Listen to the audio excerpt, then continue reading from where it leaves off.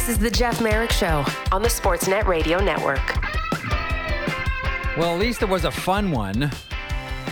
Middle-aged man grumbled about only one NHL game on the board last night. Ottawa Senators go down 3-0 at the hands of the Nashville Predators in the first period. But don't fret, because it was, checks notes, Parker Kelly with a first intermission speech that roused the troops. 3 goals later were tied. 1 overtime goal later from Claude Giroux, and the Ottawa Senators defeat the Nashville Predators. What is Denis Gurianov thinking on that pass, by the way? Woof. I don't know that in this generation, just as an aside, there has been a player with more raw skill that has not been actualized in any way, shape, or form than Denis Gurianov. That guy should be so good and should be a star in this league. But, fun game last night, eh? I feel really good for Jonas Korpisalo coming off that loss against the New York Rangers on Saturday, where he looked woof, coming in relief yesterday and shutting the door for the Ottawa Senators in the proverbial win they needed to have.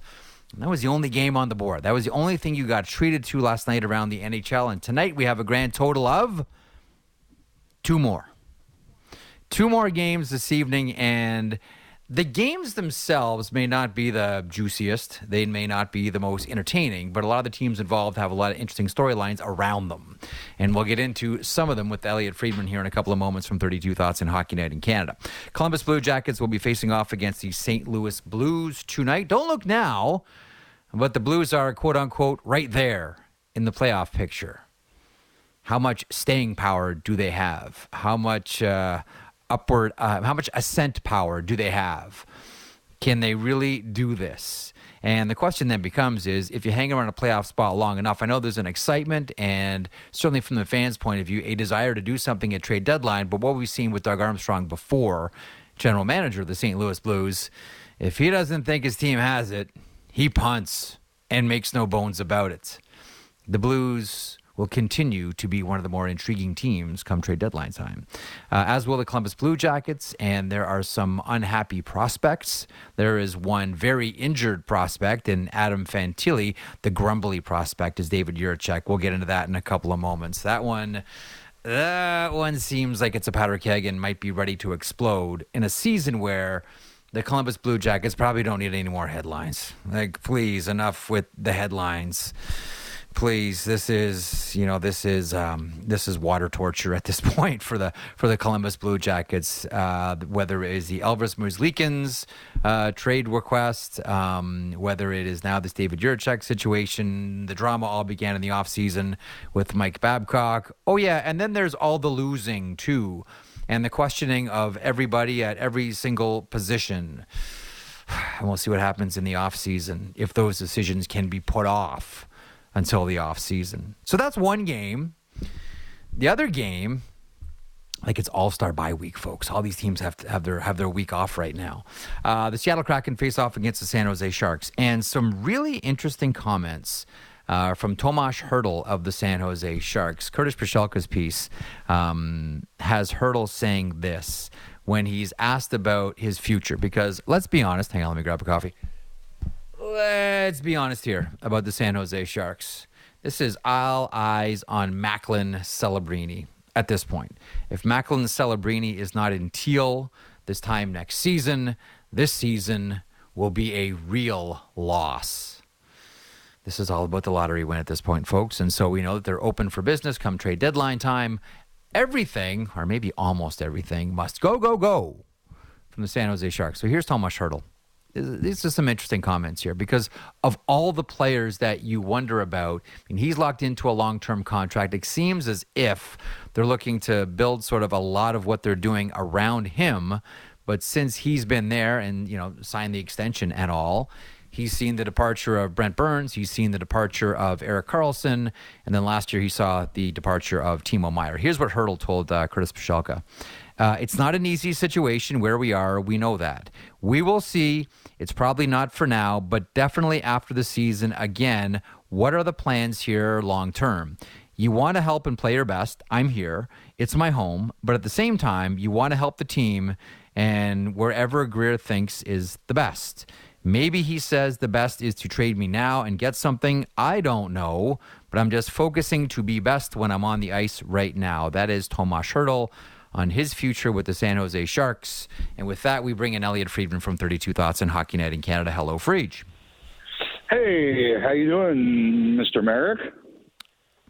I'm well, Mr. Friedman. I'm not sure that Tomas Hertl is very well right now. Some interesting comments to Curtis Pachelka about his future with the San Jose Sharks. As we run down, the sort of, once we get past All-Star, it's going to be all eyes on trade deadline, obviously, and we're running down, okay, buyer, seller, maybe, not sure. We'll see what the schedule says. We'll see how they play.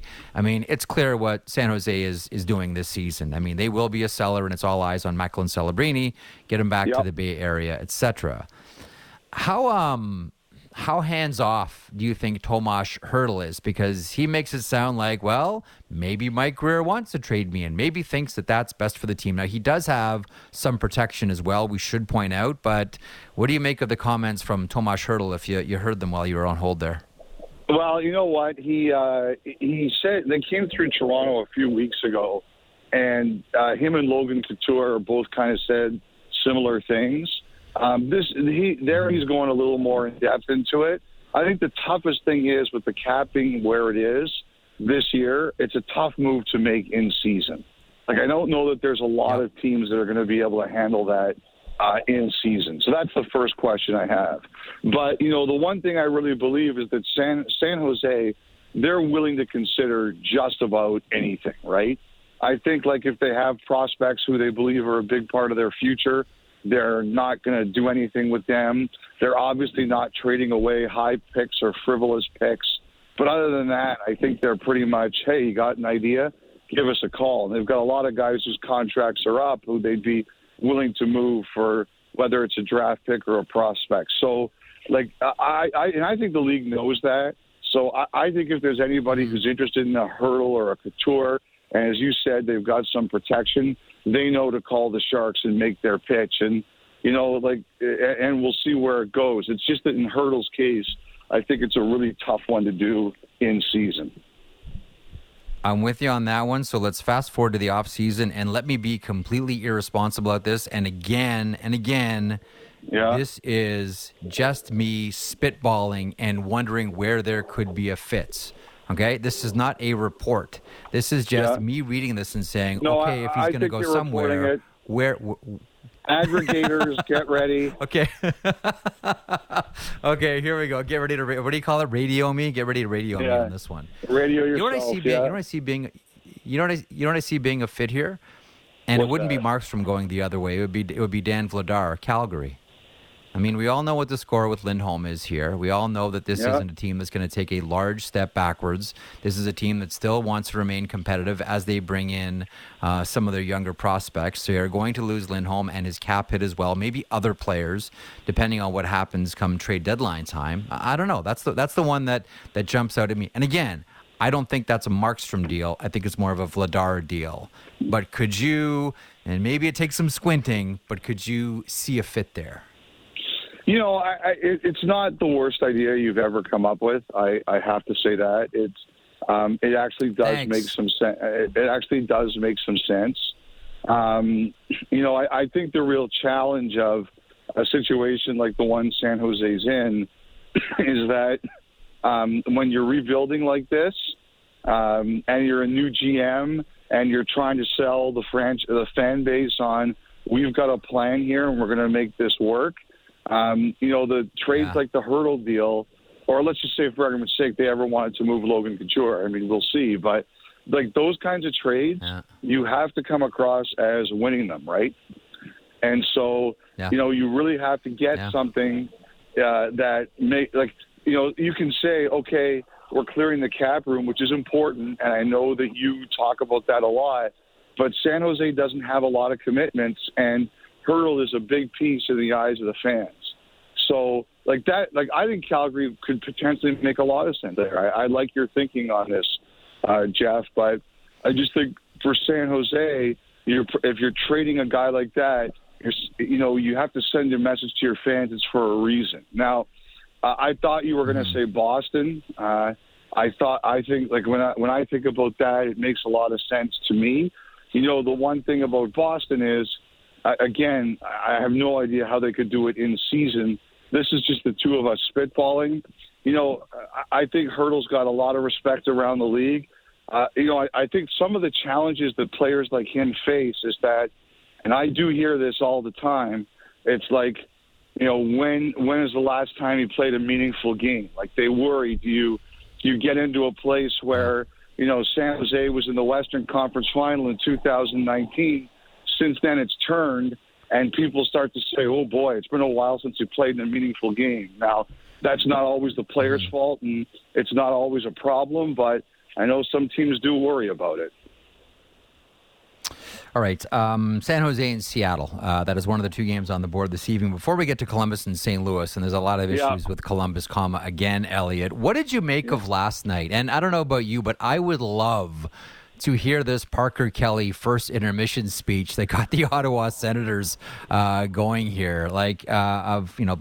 Probably an unknown candidate to deliver that, but nonetheless, whatever works for you. Ottawa goes down 3-bagel. They come storming back in the second. A horrible pass by Denis Gurianov to Roman Josi, and Ottawa's going back the other way. Claude Giroux scores a goal. The Sens win. Happy for the team. Really happy for Jonas Korpisalo in the process as well. Your thoughts on what we saw yesterday on Rogers Monday Night Hockey? Well, I think that, first of all, I was like everybody else after the first intermission. I was like, man, I feel bad for Amber. Yeah. I can hear the remotes going click. Normally it's just Dave's commentary that does that. This was like the way the first period goes. And, and so, they had good programming last night, like the Sauce Pass Challenge. I really enjoyed that. And watching Justin Williams, it just reminds you how skilled these guys are, and it doesn't really go away. Like it really doesn't. But anyway, that was a big comeback for the Senators. Like Gord Stellick's old line is, if you're going to stink on the road, right? And I've always liked that line from Gord. And you've got that start, and your fans go home happy, and that's important. But the one thing is, when I heard it was Parker Kelly, like, I probably had the same reaction as everybody else is. Like, wow, like you go down the list of guys in that room, and if you were going to pick who gave like the big speech, he wouldn't be a high pick. But the one thing I thought about is sometimes if the same person's doing it all the time, it gets stale, right? And true, it gets stale. And sometimes the best thing that can happen is that someone you don't expect is the person who does it. And people look up and they're like, well, that's different, or that's a different voice, or how exciting is this? And like, oh, it's nice, someone else jumped up. So, I don't know if Parker Kelly's done it before. I don't know if it was the first time. But sometimes that's effective if it's not Giroux, or it's not Kachuk, or it's someone a little bit different. So, fun game last night. That is if you're an Ottawa Senators fan. Not so great if you're Nashville. Barry Trotz was on this program last week, and, we had the conversation about, trade deadline approaching. What are you open to? And a lot of the conversation revolved around the obvious, which is the players decide. The players decide which direction we're going, but Trotz did say we're prepared to be we're prepared to be both, either the buyer or either the seller as well. It was interesting, too. He referenced the reports from last year, and listen, I'm a guilty party. I was one of them. The reports from last year that talked about him, looking to move up into the draft, maybe get as high as 4. I believe that, the netminder Yaroslav Askarov was part of that offer or package from Nashville. And, he brought it up and didn't dispute it. He talked about, other deals that he's had out there before, almost sort of chumming the waters in a lot of ways. And he's said this elsewhere subsequent to chumming the waters for Nashville, maybe doing something big at trade deadline. Can you see Nashville being one of the teams that does something big, Elliotte, at deadline? Well, I mean, like when Pierre comes out with a report like he did a couple of weeks ago that they would trade Saros of Byfield was like the kind of return. Like those things don't come out by accident. Yeah. Like, you're not making that up out of thin air. So what that says to me is that, he's let it be known that if there are good young players available for some of his veterans, not all of them, some of his veterans, he would absolutely consider it. So, that's kind of the way I look at it, is that they're looking for, they've given some of their young talent an opportunity to play this year. Some of them have done well, and some of them haven't. Like the tough one is, for them this year has been, Cody Glass. And this is a talented guy who took a step last year, but he's really struggled this year. So now if you're Nashville, you're kind of looking like, okay, what are we dealing with? But look, I think Barry Trotz has sent out – they went out this year and they surprised people by going out and signing O'Reilly and Shen, right? And, they're in the race. They are in the race. That was a bad point for them to give up last night, but they are in the race. And I think they're looking at big picture, and I don't think Trotz is unwilling to do something big if it's the kind of young piece that he thinks can really help him. Okay, back to the Ottawa Senators, and even just going back to the Steve Staios press conference where he talked about being, disappointed that Jacob Chychrun's name is out there and being discussed as a potential candidate to be moved. I went back to the notes from before Chychrun was traded, and you can recall what Chychrun Watch was like around the NHL. It was like a year and a half from your initial report to when he finally got moved. And there were teams like L.A. and St. Louis and the Islanders, the Rangers, the Boston Bruins, and the Columbus Blue Jackets. I'm not sure if I'm leaving any off or if you have any to add to that list. But I am curious if Chychrun is still potentially in play here. And again, I'm not 100% on that. But if he is in play, we're going to watch the St. Louis Blues tonight. I was making the point off the top of the show that, listen, St. Louis is right in there. We've seen Doug Armstrong surprise us before. Even if his team is in a playoff picture, he'll punt if he doesn't feel that the mix is right or if he doesn't feel he has the team to do something. But, if St. Louis is able to get there and trade deadline rolls around, could you wonder about, them rekindling their interest in someone like Jacob Chychrun? Are there still some likely candidates going back to the first Chychrun watch that you think would still be interested, Elliotte? How many times do you want Steve Staios to yell at me this week? My job. Well, you know what? Like I think the Chychrun thing, honestly, is about the cap as much as anything else. I think Ottawa. Look, you can see where this is going. Chychrun's a year away from another contract, and there's only so much money you can pay everyone. So I really think that is what this conversation. People can read the tea leaves, and they can see that hey, he's going to want to raise. So what are we dealing with here? And that's why I think this conversation is coming out. I look at it this way with St. Louis. Doug Armstrong had a lot. It is eerie how I could always be surprised. I don't think the Blues are winning the Stanley Cup this year, but it is eerie how similar this is to 2019 in the sense that they look done. He had a lot of players on the market, and he that year he sent out like a famous Christmas list note on the GM's chat, like Christmas sale on some of his players. And this year, earlier in the year, he had a lot out there. And he obviously didn't do much. And so what do we have now? We have a team that's off the mat, a team that's making a run at it. And you're right, I think Armstrong's fearless. He'll do what he thinks is right.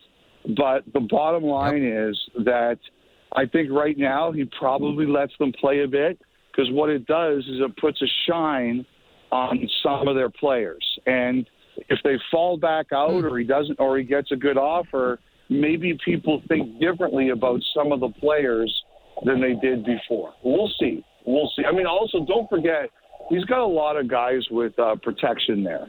Like Torrey Krug, he already turned down one trade to Philly. Colton Parayko has protection. Like a lot of these guys have protection. Okay, while we're talking, something just happened. Okay, what happened? So the Arizona Coyotes. So this may seem frivolous, but I'm going to ask you a serious question coming out of it. So the Sesame Street character, I can't believe here we are. I'm talking about Sesame Street on this program. Because Elmo Sesame Street character tweet yesterday. Elmo sent out the tweet. Elmo checking in. How is everybody doing? Yeah. To which the Arizona Coyotes responded, "Just need a Stanley Cup and a home, but other than that, couldn't be better." Okay. First of all, I didn't see that. Great job, social media, for the Arizona Coyotes. Second of all, how will that be received internally, maybe by ownership? And what is going on with Arizona now, Elliotte?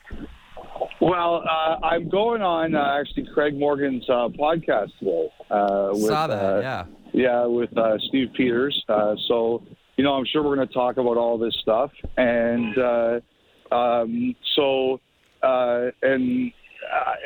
look, like, we were under the impression that this was kind of a soft deadline this week, right around the All-Star game. That and like I said to you on the pod last week, we have learned over the years that Arizona deadlines, they can shift. Look, Bettman's meeting with the media on Friday. I'm just waiting to see what he has to say. As far as we know, there's nothing imminent. There's been talk a lot about a piece of land that they're going to bid on.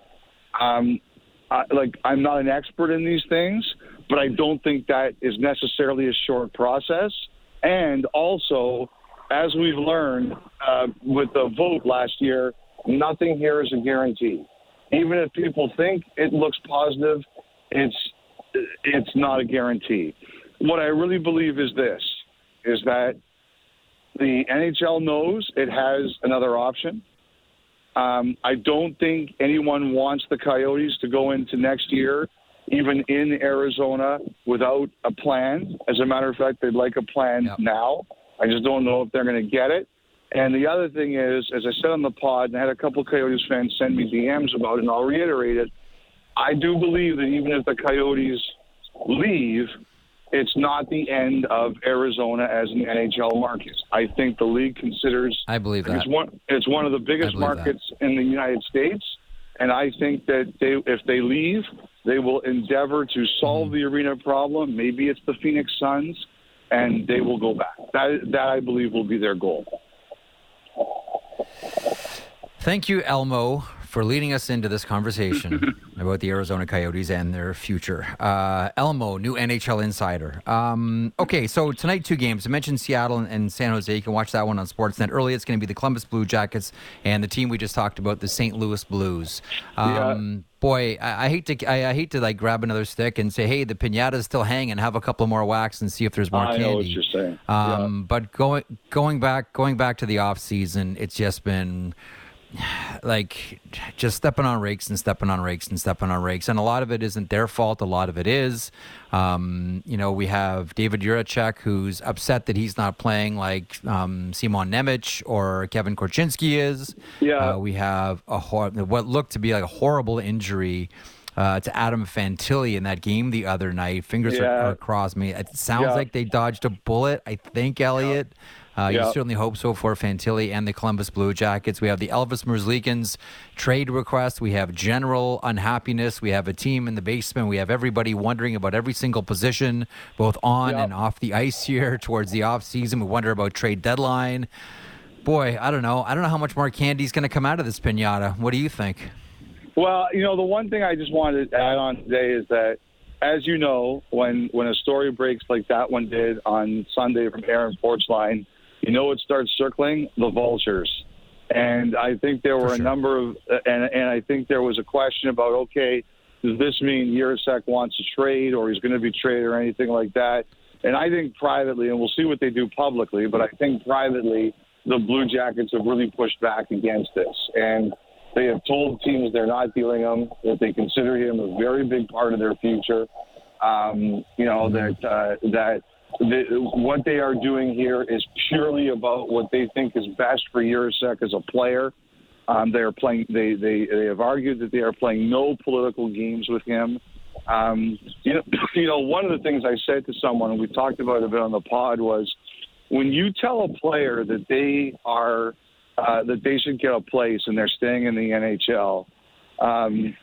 Now apparently, and I have not heard this from Jiricek or representation, but apparently one of the things that Columbus has indicated they told him is that if it didn't go well, they reserve the right to send him back down, and which is what has happened here in this particular case because he's not playing and they want him to play.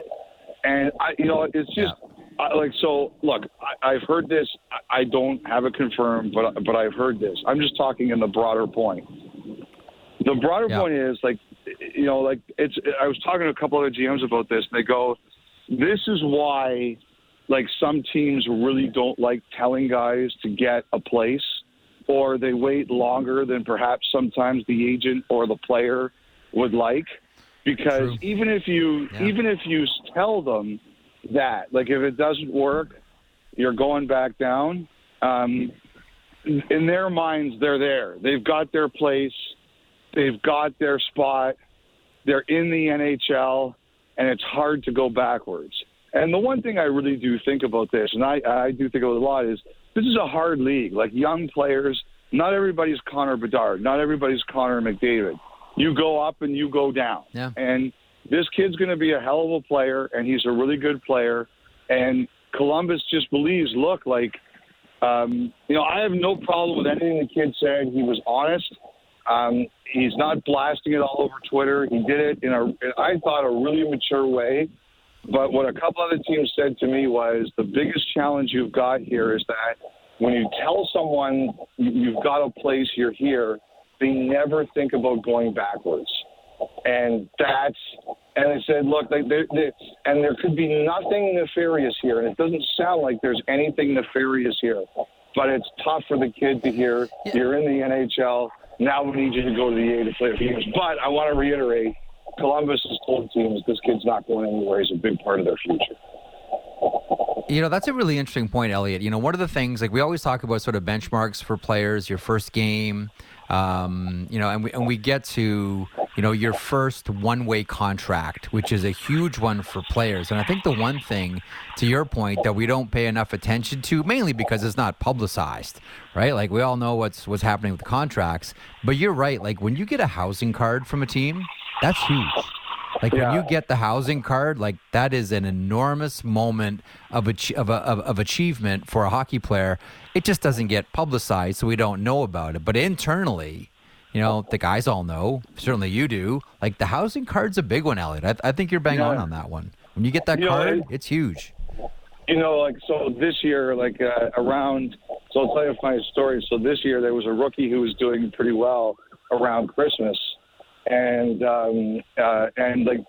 so I called the GM and I said, look, there's a trade freeze on. There's not a lot to talk about for the show tonight. So I'm just asking if you told this player to get a house yet. And he goes, no, I haven't. I'm very careful of that. Same guy I spoke to yesterday. He says, I'm very careful of that. I don't like to do it before it's ready. And I said, I totally understand, but I was looking for a good little Christmas story, rookie gets his first housing card and he knows he's in the NHL. And the guy paused and he goes, thanks, now you're making me feel like the Grinch. But, he just said, he just said, it's something I really try to be careful about because of this. And we spoke yesterday. He goes, that's the exact situation you worry about. And it's not like the team is trying to do anything bad by the player.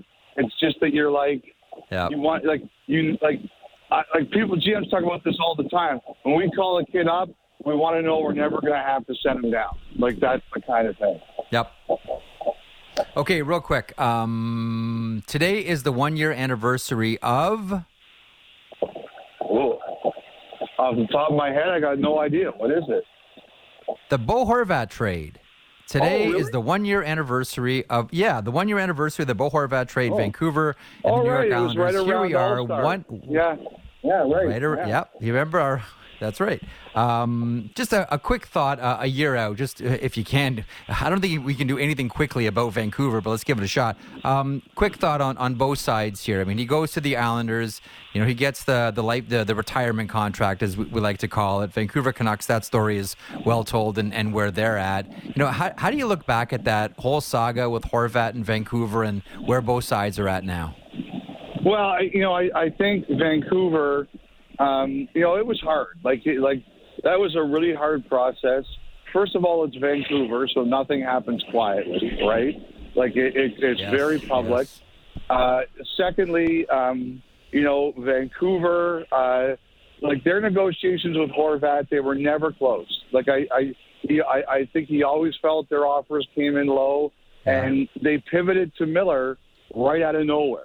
Like if you remember when Miller signed his extension, there was nothing going on until like 48, 72 hours before he signed it. And ultimately, Vancouver decided that they had a number that they put on vote. It wasn't happening, and they pivoted.